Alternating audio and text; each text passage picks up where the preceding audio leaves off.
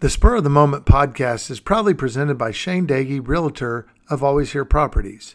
Selling your home, buying your home, first-time buyers, investors, and seasoned home buyers. Call or text 512-540-1626, and I'll be glad to help with all of your real estate needs.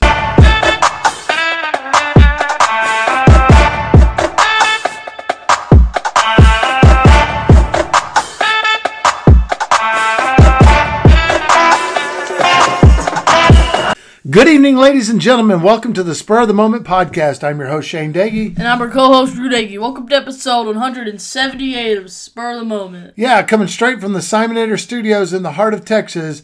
And as always, we'll be here with your Spurs recap and highlights.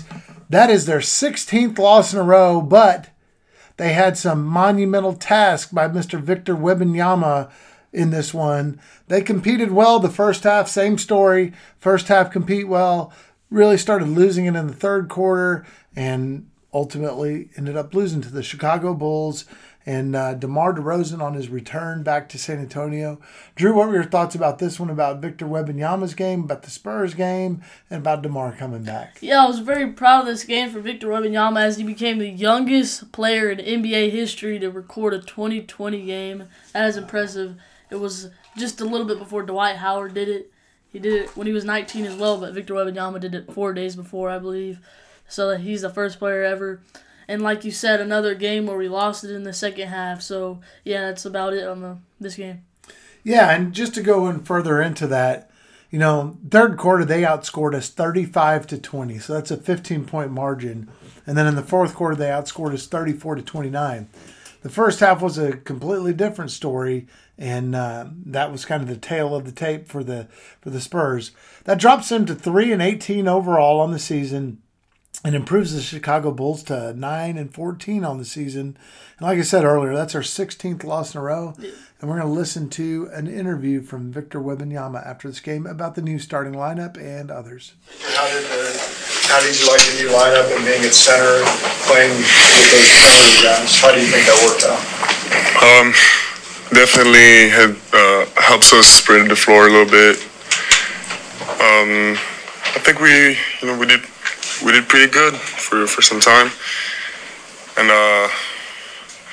we're still experimenting, but we're gonna see if that works. What do you think's been the thing that has dragged you guys down in the third quarter specifically? Seems like that's been the area where things just haven't gone your way. I mean, when our opponents are down at half, of course they're gonna try and have a reaction, but we gotta expect that every time, because our first half was pretty solid, especially defensively, and there's ups and downs during the game, but we gotta get our downs less and less slow, Whenever you mentioned the offense, but when you're the big in that lineup defensively, how does that change your responsibilities from a defensive standpoint, from a rebounding standpoint? It really depends on the game, because sometimes if I'm guarding their center can be a shooter or not at all, or somebody that crashes the board every time. So it really depends on the game. DeMar DeRozan was just tough. So that was Victor Wembanyama discussing his role in the position whenever Zach Collins isn't on the floor with him to start off. What did you think, Drew, about that change, about Zach Collins going to the bench, Victor Wembanyama starting at the center, Malachi Branham in the lineup? What did you think about all that? Yeah, I liked it. I think Zach Collins has been struggling all year shooting the ball, so I like him coming off the bench. I think that's how it should be for the rest of the year. In my opinion, I like Wembanyama getting 20 rebounds. That was a big point because he was a center. So, yeah, I like that change. Okay. Well, and there's a lot of things you can do to increase his versatility. So it's not like the old days where it was just a post-up guy at the center. There's a lot that you can do to stretch the floor. So we'll see how it goes. I'm curious to see. Now let's get to our top two, bottom two. Drew, who'd you have for your top two? Yeah, so to no surprise, number one on my top two list is Victor Wembanyama.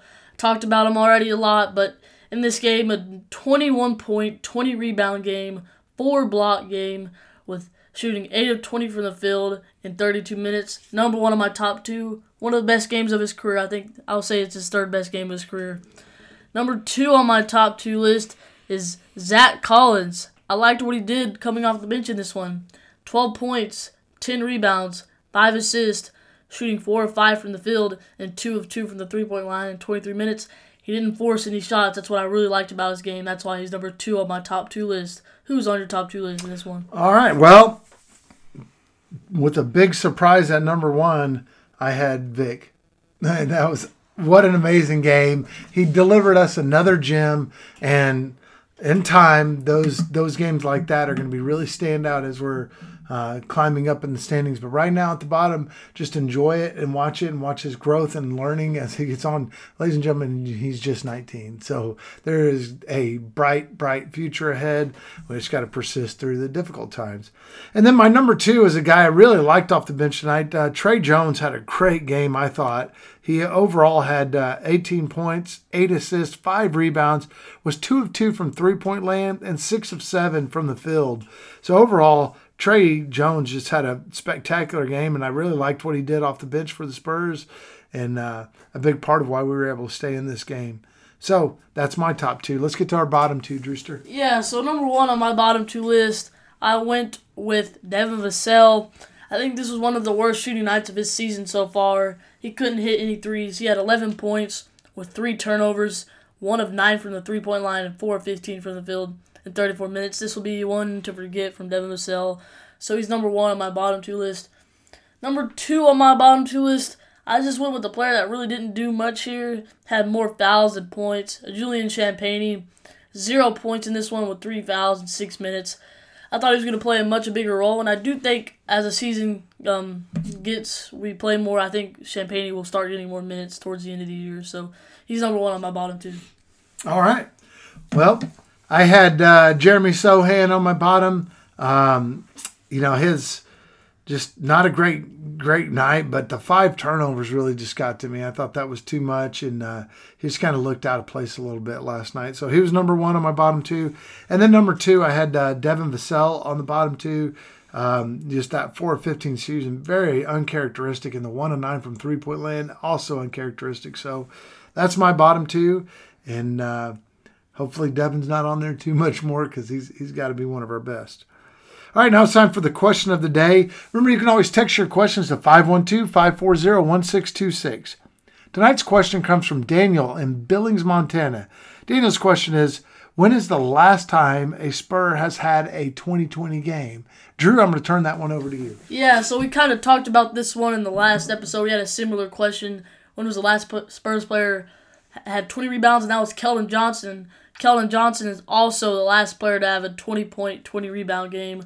On March 19th, 2021, he had 23 points and 21 rebounds in 39 minutes. That was a great game for Keldon Johnson. That's the answer to their question.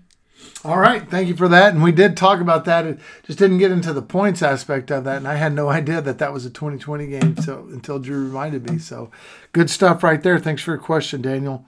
All right, now it's time for This Day in Spurs History. Drew, what do you got for us? Yeah, so we're going to head back to December 8th, 2012 to one of the Spurs games against the Charlotte Bobcats, and the Spurs dominated the rebuilding Charlotte Bobcats, beat them 132-102. We had a lot of scores in this game, the leading scorer being Danny Green, who had 23 points, 4 rebounds. Tony Parker had 22 points, 9 assists. Tim Duncan had 11 points. Patty Mills had 13 points. Tiago Splitter had 10 points and 6 rebounds. Ginobili had 11 points, 7 assists. And that is a Spurs win, improving their record to 17-4. And the Bobcats fell to 7-12 on December 8th, 2012. All right. Thanks for that one, Drew. That's a good throwback. And that was the golden years for the Spurs right there. All right. Now we're going to move on to the preview of the upcoming game. And on Monday night, the Spurs travel to Houston, right up Interstate 10 to go face the Houston Rockets. The Rockets are coming in with a 10-9 record, and the Spurs are 3-18 overall, like we mentioned earlier. But one of those 3 wins is against the Houston Rockets in overtime for us way back on October 27th. That was an overtime win for the Spurs, 126-122. Drew, what can you tell us about the Rockets? Yeah, I did not expect them to be one game above 500. I thought they were to be a rebuilding team this year, but the money they spent on the offseason seems to be paying off. But they also have a very up-and-coming superstar in Alperen Sengun, who's averaging 20 points and 9 rebounds. Jalen Green, who's averaging 19 points, 4 rebounds. And a great leader they have, Fred VanVleet, who's averaging 16 points, 8 assists. And Dylan Brooks, surprisingly having a decent year, 13 points, 3 rebounds, 1 assist. We know what happened last time Victor Wembanyama faced off against Dylan Brooks. He did amazing that game. So let's see what are your thoughts on the Rockets? They're really interesting, and I still go back to that draft, the Primo draft. I really wanted the Spurs to get Sengun in that one, and he's been doing really, really well for them. There's a former Spur on the Rockets, Jock Landale. He's over there now, and so just that's of note. But the Rockets are a really interesting team. They're coming off 2 really big wins against Oklahoma City and Denver back-to-back, so they just beat the champions in Denver last game, so going to be a tough test for us. I think, they're getting a lot of their pieces together and a lot of pieces of the puzzle together, and they're a really interesting team. They got a lot of guys that can do a lot for them with VanVleet and Sengun, like you mentioned. Jalen Smith Jr. is another one that I really like watching. Jabari Smith. Thanks for the correction on that. But really a pretty solid young team, and we'll see how it rolls against the Rockets, because going to be a challenging matchup. I don't think it's going to be as easy for us as last time. Let's get to our predictions and player to go off. Who do you got? Yeah, so this is a tough game to predict. I am going to take the Rockets to extend the San Antonio Spurs losing streak. I think the Rockets beat us by 9 points. I feel like they've gotten to play more. The first couple games, they were just getting used to each other, and now I think they're ready to compete. So give me the Rockets to win by 9. And my player to go off is going to be Zach Collins.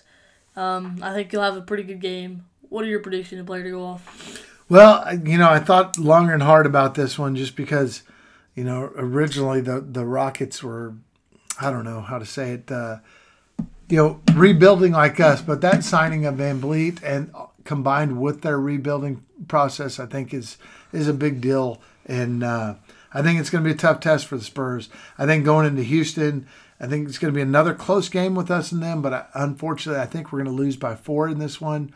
And my player to go off, I think Jeremy Sohan's going to have a bounce-back game. This last one wasn't his greatest, and I think he'll step back and guide the Spurs to a very competitive, close game, but unfortunately one that's going to be another loss. All right. That brings us to the end of this episode of the Spur of the Moment. Drew, can you wrap us up, please? Yes, thank everybody for listening. And as always, go Spurs, go!